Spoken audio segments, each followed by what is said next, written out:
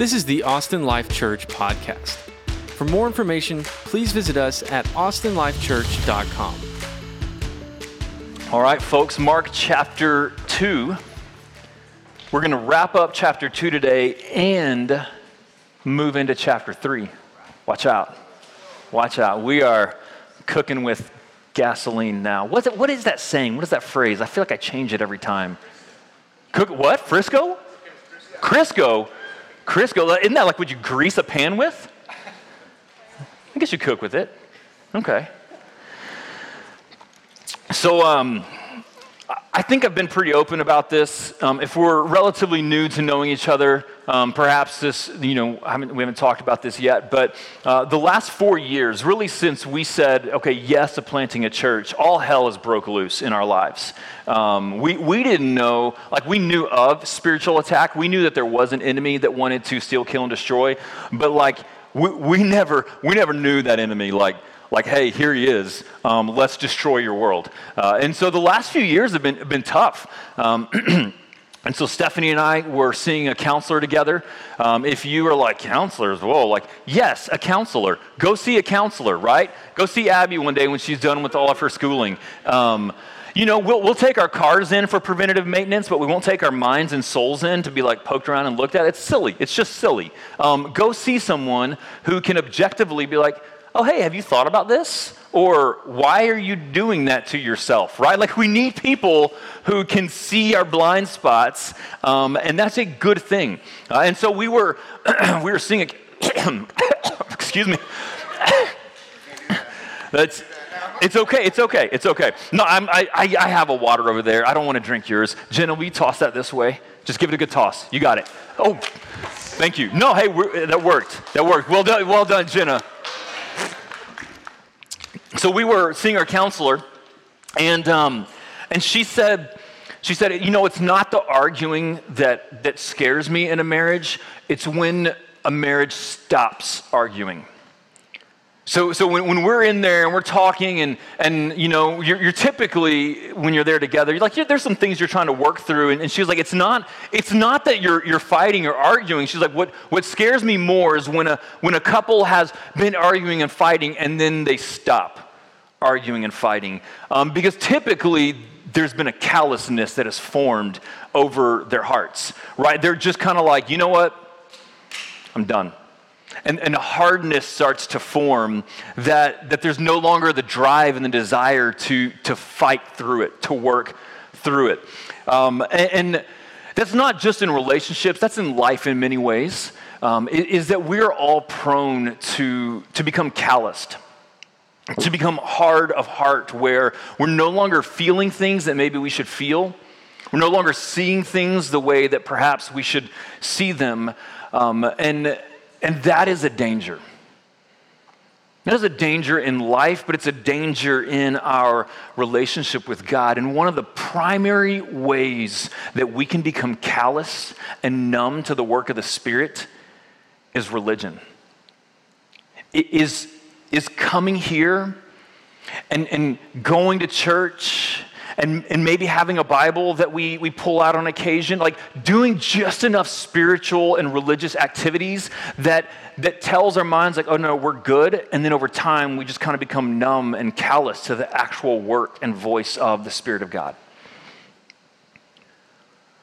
So what we have here with the Pharisees in Mark chapter 2, we see it time and time again, right? That Jesus, the most common conflict for Jesus is the religious, the really moral and ethical and upright, the ones who had the first 5 books of the Bible, Genesis, Exodus, Leviticus, Numbers, and Deuteronomy, memorized. By the time they were a teenager, I got a teenager, right? Shoot, memorize the first 5 books of the Bible. She can't even memorize her chores. She does pretty good. I'm sorry, Michaela. Right, but they knew their stuff, and yet that's the ones that Jesus is oftentimes clashing with. That's where he finds the most opposition and hostility. And again, that's what's happening here in Mark chapter 2. Let's read here. I'm in Philippians still. I'm like, well, that's not right. Nope, it's not going to be right.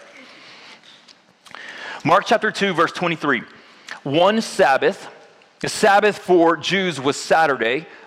Today, Sunday, that's oftentimes our Sabbath. Since Jesus rose on Sunday, the Sabbath shifted at that point from Saturday to Sunday.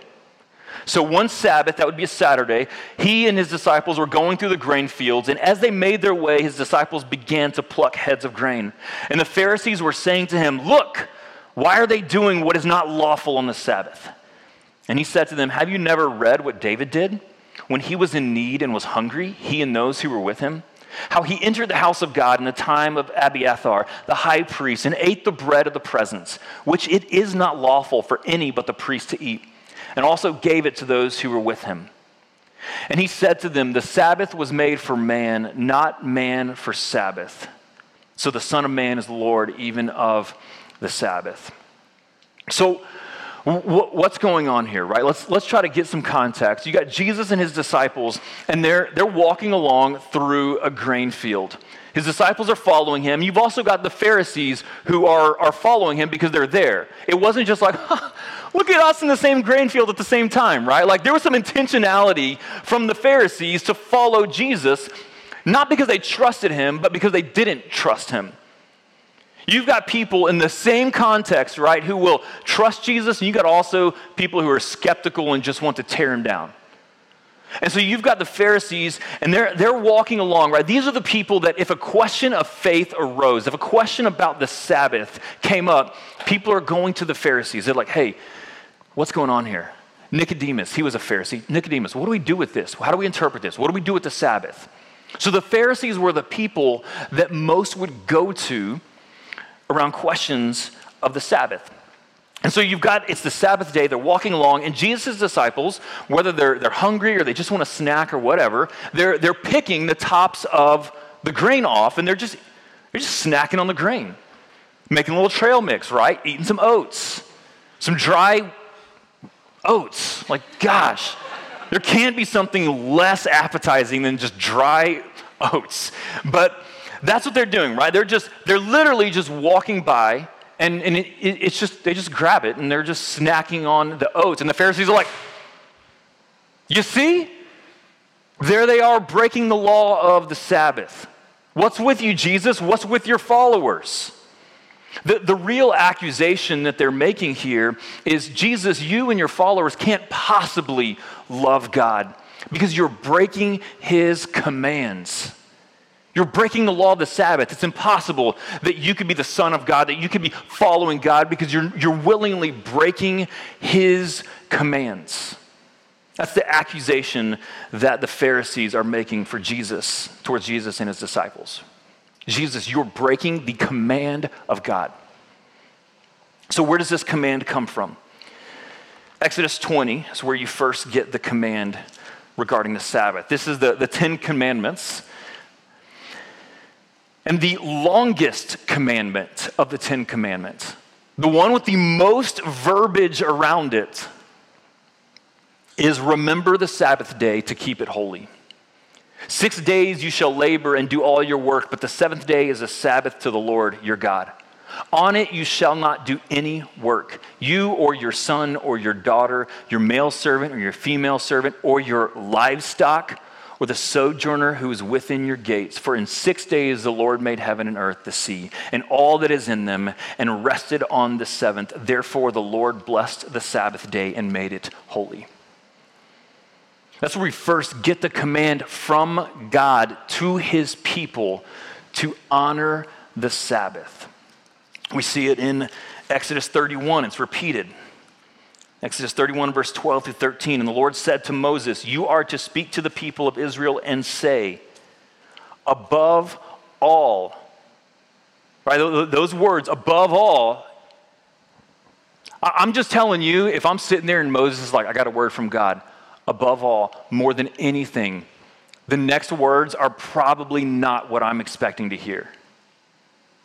Like that's just not where I'm thinking he's going with this. Above all, what does he say?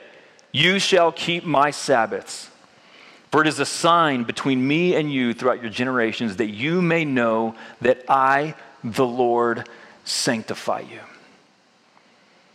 God commands his people to keep the Sabbath. The Sabbath was a 24-hour day where those who trusted and followed God reflected God's image by resting as he rested.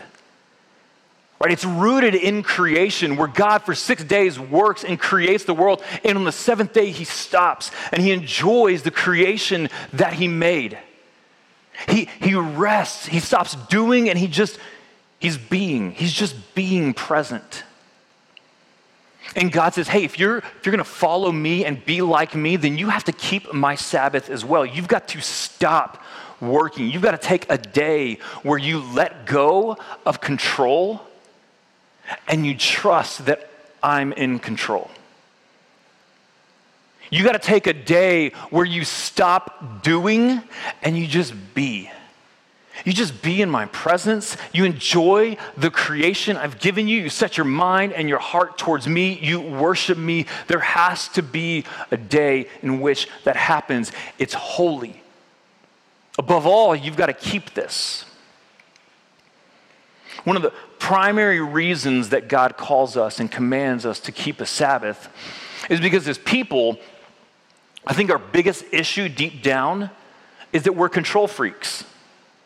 We don't want anybody telling us what to do unless we, in our own controlling way, sign off on the fact that they can tell us what to do, right? But we want to ultimately call our shots. When do we get the most frustrated? At home, right? When someone tells us what to do. When do we really get the most frustrated? When someone tells us what to do and we think they're wrong. Oh, shoot. Like, that's when it's going down, right? I tell Stephanie something, and she's like, no, right? Like, that's where we can start butting heads. When we think they're wrong and I'm right and they're telling us what to do. You ever had a boss like that? Oh, my word. I had a boss like that my first job out of college. It was rough. I was like, why? How did he get this job? You ever had, you was like, how did that happen? Did they not have a conversation? He's a great man. He's probably moved on, but right, we don't like to be told what to do. We don't. We think we know best. We think we can figure it out. That's why as teenagers, we're like, Mom and Dad don't know anything. They haven't lived 20 years more than me. You know, like, and so our issue is control.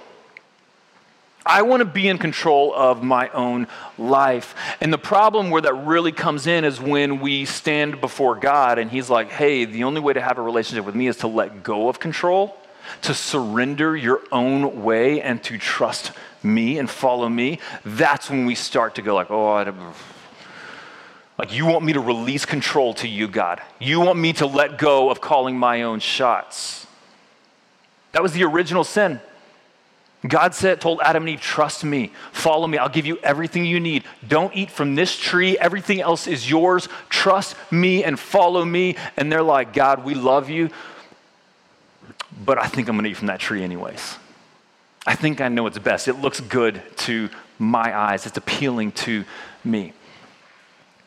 And so God, he gives us these regular reminders that instruct us to let go and trust that he's going to take care of it. That's what it means to sanctify us, to make us more like him. The Sabbath is a regular reminder that I can stop hustling and grinding and trying to do everything on my own, and that actually there is a God who goes ahead of me and will do what I cannot do. God, he calls us to tithe, to give back. Of the 100% that we receive, it's all God's anyways, and God's like, hey, give the first fruits back to me. Why? Why does God want you to tithe to your church? Is God's budget running low? No. Like, is he about to overdraw on his bank account? No. Everything is God's. Everything. He doesn't need anything from us. So why does he tell us to tithe? Because that is one of the ways where we hold on loosely to something that oftentimes holds on tightly to us. Where we say, God, I'm going to hold, it's not my money, it's yours. I'm going to hold on loosely to it. But I don't know about you, but I'm oftentimes like, God, I really need to buy this. And if I could just put this over here to this savings, then I could do this. And God's like, hey, like it's now controlling you. And so the Sabbath is another reminder where God's like, hey, you got to let go of control. You got to trust me. Our relationship with God is built on faith, on surrender, on trusting him and not trying to be our own God. And so the Sabbath is given as a way for us to rest and enjoy and see that he's going to take care of it. So back in Mark, were they actually breaking the law? That was the accusation. Hey, Jesus, your disciples are working. They're breaking the law. The Sabbath says, do not work. They are working. Were they actually breaking the law? Well, if they were farmers and they were reaping their harvest, then yes. But the law says do not work. It doesn't nitpick on everything that means. And so the challenge of the command do not work now comes down to the interpretation of the law. And the Pharisees, their heart issue is to be in control of their own lives and their own faith. That's what their religious system does, is it creates a world of control that they can manage on their own. So they're like, okay, God says do not work. Okay, rather than having faith and trusting in God, I'm going to write down everything I think that can mean, and then if I accomplish that, then God has to bless me. I've earned my way into his favor. And so they literally just start listing out the laws. One of the laws, you can only take 1,999 steps on the Sabbath. If you take 2,000, you have now begun working and you're breaking the law. And so they're literally walking around on Sabbath counting their steps. That sounds pretty laborious to me. Right? It's kind of ironic, right? Another law, if you need to sew your robe up, you can sew one loop. But if you sew a second loop, you've begun working and you're breaking the Sabbath law. You cannot make a fire or put out a fire. You can write one letter down, but if you write a second letter down, you've begun working. And so literally they've made all of these laws because why? They're trying to be in control of their own life. They're trying to be in control of their own faith. And based on their rules and their control and their arrogance, they look at Jesus' disciples and they go, you just picked yourself a snack. Well, doggone, you're working. Jesus, you can't love God. You can't follow him. They're creating all of these rules rather than having faith because they want to be in control. They're control freaks. They don't want to trust God. They want to write out their own rules and trust in themselves to measure up. You ever find yourself doing that with God? Thinking that you can do enough, read enough, go to church enough, do all the right things, and then that's what's going to earn your favor with God, your love with God. The reality is nothing you do today or don't do today will earn or lose your love from God. His love is full and complete because of Jesus. If you've trusted in Christ, then his love is at the maximum amount. I can grieve him. I can hurt his heart, but he loves me completely. And it doesn't matter what I accomplish. It's not like he's more in love with me now. It doesn't matter how much I screw up. His love is the same because his love for me is through Jesus. They're trying to earn it. They're trying to work for it. And in the end, they're just creating more burden. What was meant to be a blessing has now become a burden. What was meant to be a gift from God has now become a burden. That's what Jesus goes to in the next thing. He says, have you not read what David did? When he was in need and he was hungry, he went and ate the bread of the presence. David actually broke the law. The law actually said only the priest should eat the bread of the presence, and David ate it. He actually broke the law, but they're not freaking out about David here, right? They're not condemning David. Why is Jesus saying this? What's his point? He says the Sabbath was made for man, not man for the Sabbath. The bread of the presence was a gift from God to the priests. God can choose what he does with that gift. It was for the priest. If God wants David to survive and live by eating the bread, God can call that shot. But it wasn't meant to be a burden. It wasn't meant to be a weight. The Sabbath is a gift. It's not meant to be a burden and a weight. It's not meant to be all these rules that actually sap our love of God. It's meant to increase our love for God. It's meant to be something where we're rested and rejuvenated, reminded of God's goodness to us. And the Pharisees are killing it. They're crushing themselves and everyone else under all of their unnecessary rules. God never said, hey, you can't have a snack. And yet they're adding these rules in. They're adding in more tradition and expectation, and it is crushing the people. It's weighing heavy. It's crushing them. So who gets to interpret the Sabbath? Are the Pharisees right or wrong? Who gets to call the shot? Who gets to say what work is or isn't? Ultimately, verse 28, the Son of Man is Lord even of the Sabbath. The one who created the Sabbath gets to call the shots for the Sabbath. The one who was there when he 6 and rested on the seventh, he's the one that gets to say what work is and what isn't work. This is another statement of Jesus, of his divinity. He's stating that he is God. He is God over the Sabbath. And his intention was that the Sabbath would be a gift for man, not that the Sabbath would become man's God. So often, right, we take our religious practices and it becomes our God. I love there's a verse in John, I couldn't tell you where right now, where Jesus says, you hold high the sacred words of God, forgetting that these words are meant to point you to God. So many people would be like, oh my gosh, don't mess with my Bible. This is just paper and ink. It's just a means to the end of knowing God. It's a gift to us to know God himself. This is not God himself. And so many people, they were taking the Sabbath and they were like, the Sabbath is so important. And they're like, you're missing God. Like you're missing the purpose of it. It's a gift, it's a blessing to know God. That is the purpose. And so should you and I still be Sabbathing today? Like, is that still an expectation? And the Bible says absolutely yes. The Sabbath was there before Exodus 20. Before God gave the law, the Sabbath was there. If it's rooted in creation, it goes beyond the law.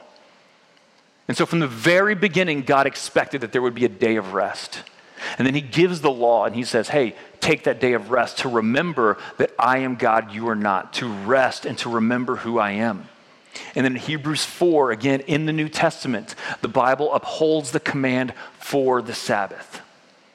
And so for you and I today, God's expectation is that if you are following Christ, that we are to take a Sabbath, a 24-hour day, a 24-hour period where we stop working and hustling and grinding and trying to take care of everything on our own, and we let go and we trust that God will take care of it. We trust that he is good and will provide. Where we worship, where we reflect and remember it's him who is our provider. So what does your Sabbath look like? Application for you, what does that look like? A 24-hour period where you stop doing your job. Where you have a day off. If you're a student, I think you put away studying. I think you stop doing all of your chores. You stop doing more and more and more, and you just be. And you're present. And you enjoy God's gift and his creation and what he has blessed you with. The challenge for us to take a Sabbath is that we're going to have to do some prep on the first 6 days to get ready for that 7th. Right? You got a test on Monday and you want to take a Sunday Sabbath, probably going to have to study Saturday or Friday or Thursday, right?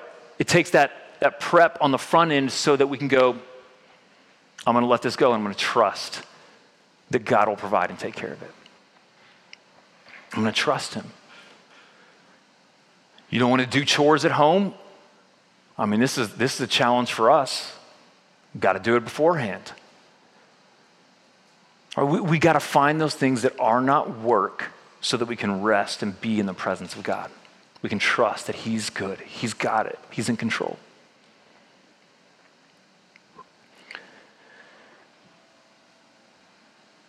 In summary here, we see the same group of people missing Jesus.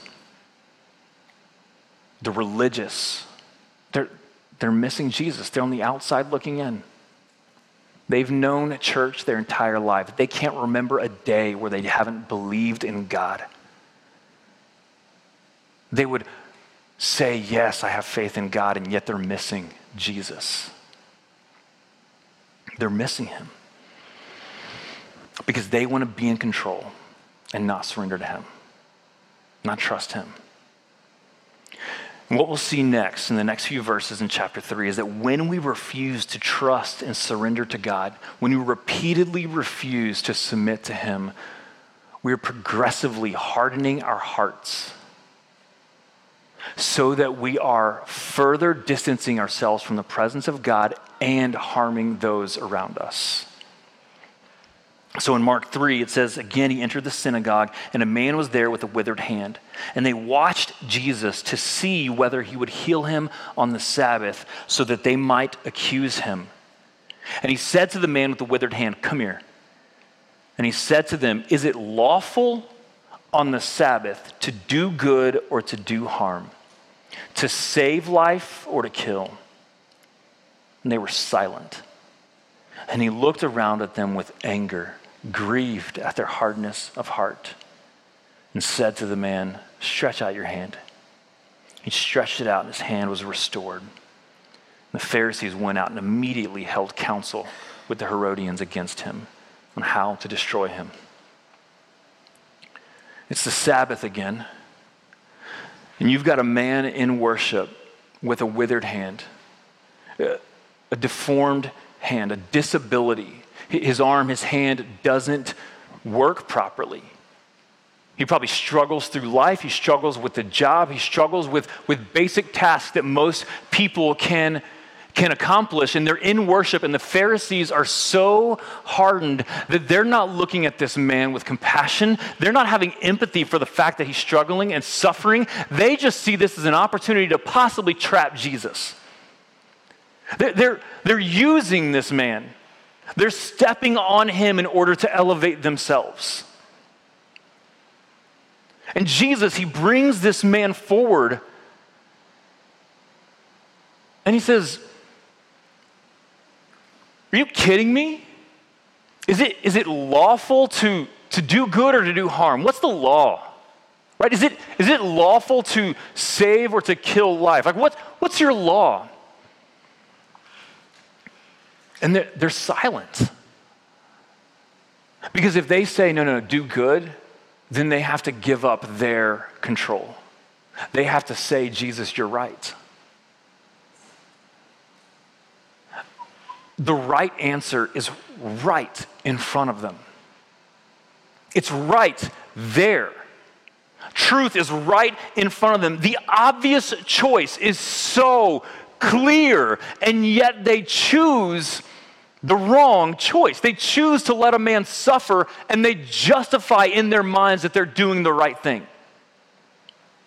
And Jesus is angry and grieved. His heart breaks because these religious leaders, who if anybody should get it right, it's these people. They know the Bible. They know the heart of God, apparently. If anybody should get it right, it's them, and they're the ones in their own self-righteousness justifying their evil to hurt this man, to let him suffer because it might break their tradition of how they interpret the law.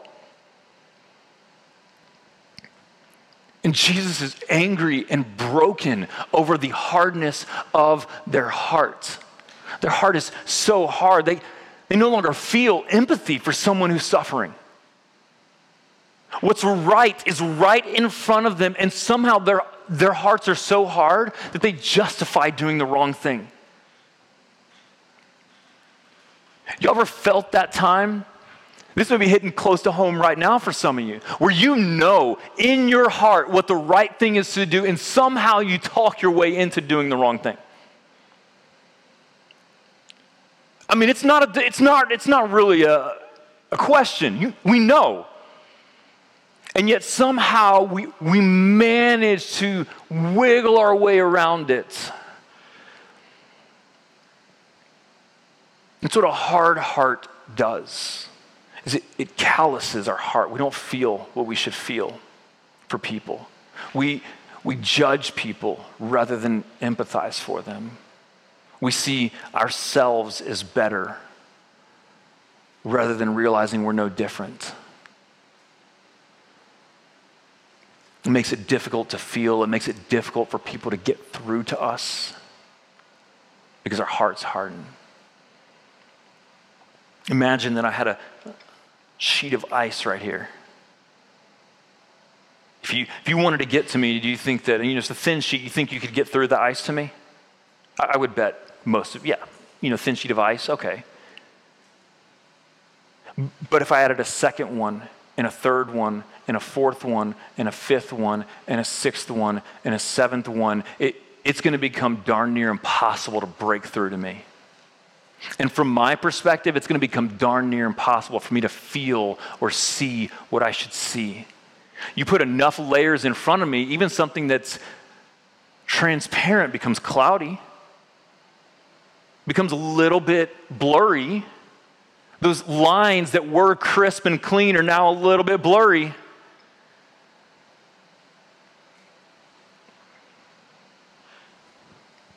This is what's happening with them. Their hearts have become hardened. And the obvious right choice is right there. Are you going to save life or kill? Are you going to do good or are you going to do harm? And they, in their self-righteous, twisted justification, say, harm. It's happened a lot in churches. We've hurt a lot of people in churches because we're arrogant about our interpretation.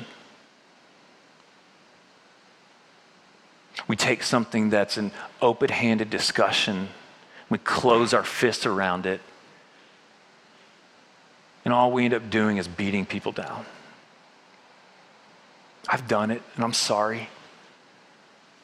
And you think back growing up to the people I judged and looked down on because I was a good kid and didn't make the same mistakes. So arrogant. So arrogant. I'm sure we've had similar thoughts, right? Not like them. I wouldn't do that. Not a chance. We start to harden our hearts. Repeated disobedience without repentance every time adds another layer and hardens our heart, and hardens our heart, hardens our heart, hardens our heart. That first time, right, it was tough. We had this guilty conscience. It was a battle. Second time, a little bit easier. Third time, a little bit easier. Fourth time, I'm not even thinking about it, really. Fifth time, sixth time, it just becomes a pattern of life. Look, the devil's not going to come up in front of you and be like, I'm here to kill your life. Do this and it will destroy you. Make this choice and your future will crumble. That's not how the devil works. It's a subtle, sly, simple step where we know in our heart what's right and wrong, but we justify it, and then we don't repent, and it hardens our heart. And then we take that step again, and it hardens our heart. And we take that step again, and it hardens our heart.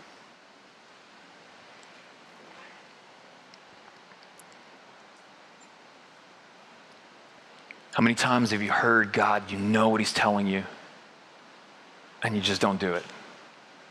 You know he's inviting you to confess. I can't do that. I can't put it out there.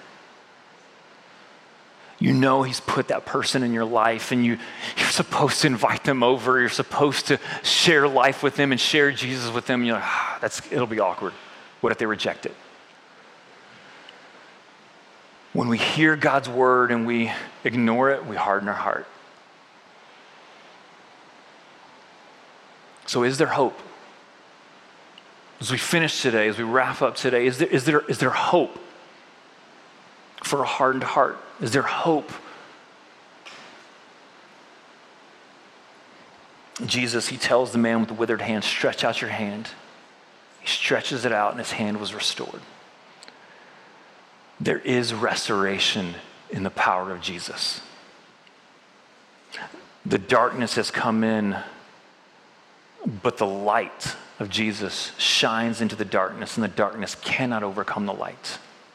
We turn off all the lights here, darkness wins. But if you flip on a flashlight, what are you going to see?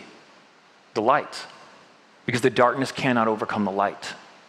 So yeah, I can have 6, 7, 8, 14, 27 layers thick of a calloused heart, but the power of Jesus can break through.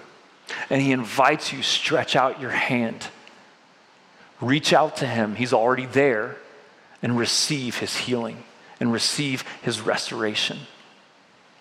It's a free invitation for you and me. It's a free gift of God's grace and love. But hear this, it is not free. It's free for you and me, but it came at a cost for Jesus. See, the grace of Jesus healed this man, and the Pharisees and the Herodians went out and began to plot how they would kill Jesus. Because the price for the grace for us is the cost of Jesus' life. It's a free gift for us, but it is not free. It is not cheap. And Jesus, he went to the cross for our sins. But praise God, he rose from the dead. And when he rose from the dead, he shone into the darkness, and the darkness will never again be able to overcome. And so there is hope for us today.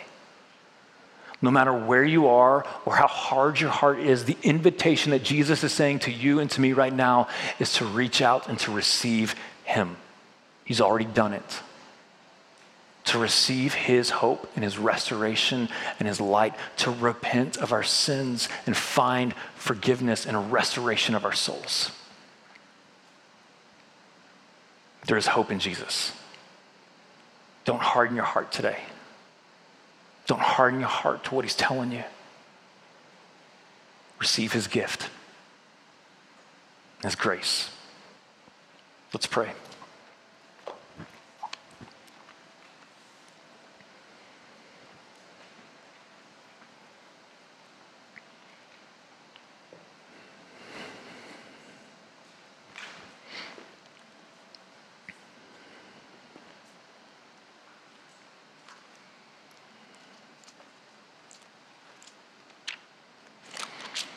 In Psalm 139, David, he says, search me, O God, and know my heart. Try me and know my thoughts, and see if there be any grievous way in me, and lead me in the way of everlasting.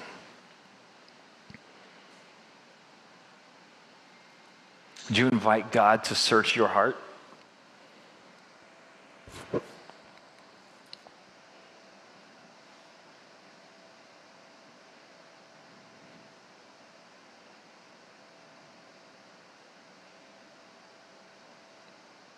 Ask him if there's any hardness in your heart towards anyone, towards anything he's told you,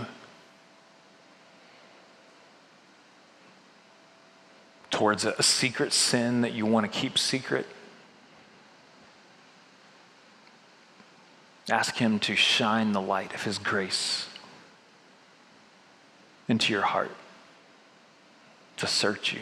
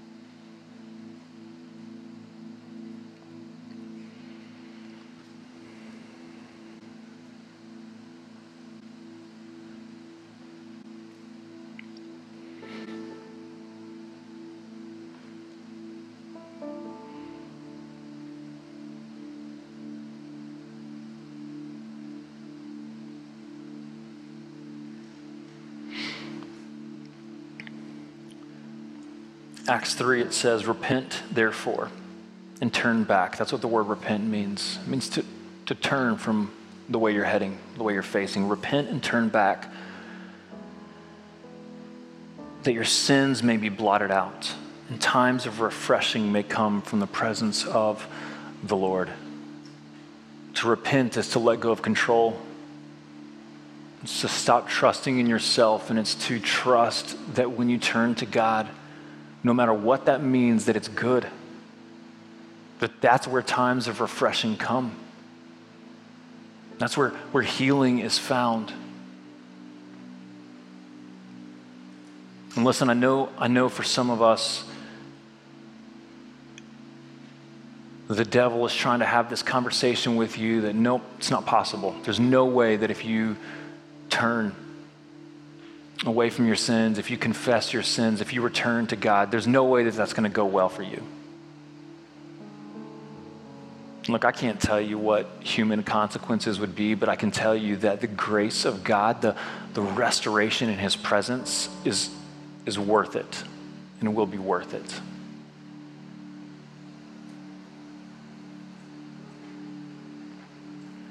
So I think everybody's in one of two places right now, and I think God's speaking to us, and we don't want to just move on to sing a song. We want to listen for God.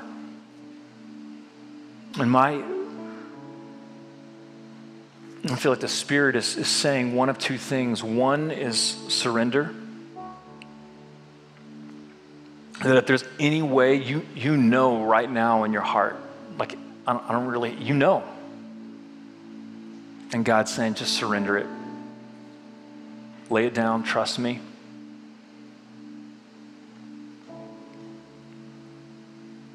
And so if you know that's God speaking to you, don't harden your heart. Don't stubbornly dig your heels in. And for others, this is a warning. It's just a warning that, and those times will come. This afternoon, tomorrow morning, Tuesday, right? When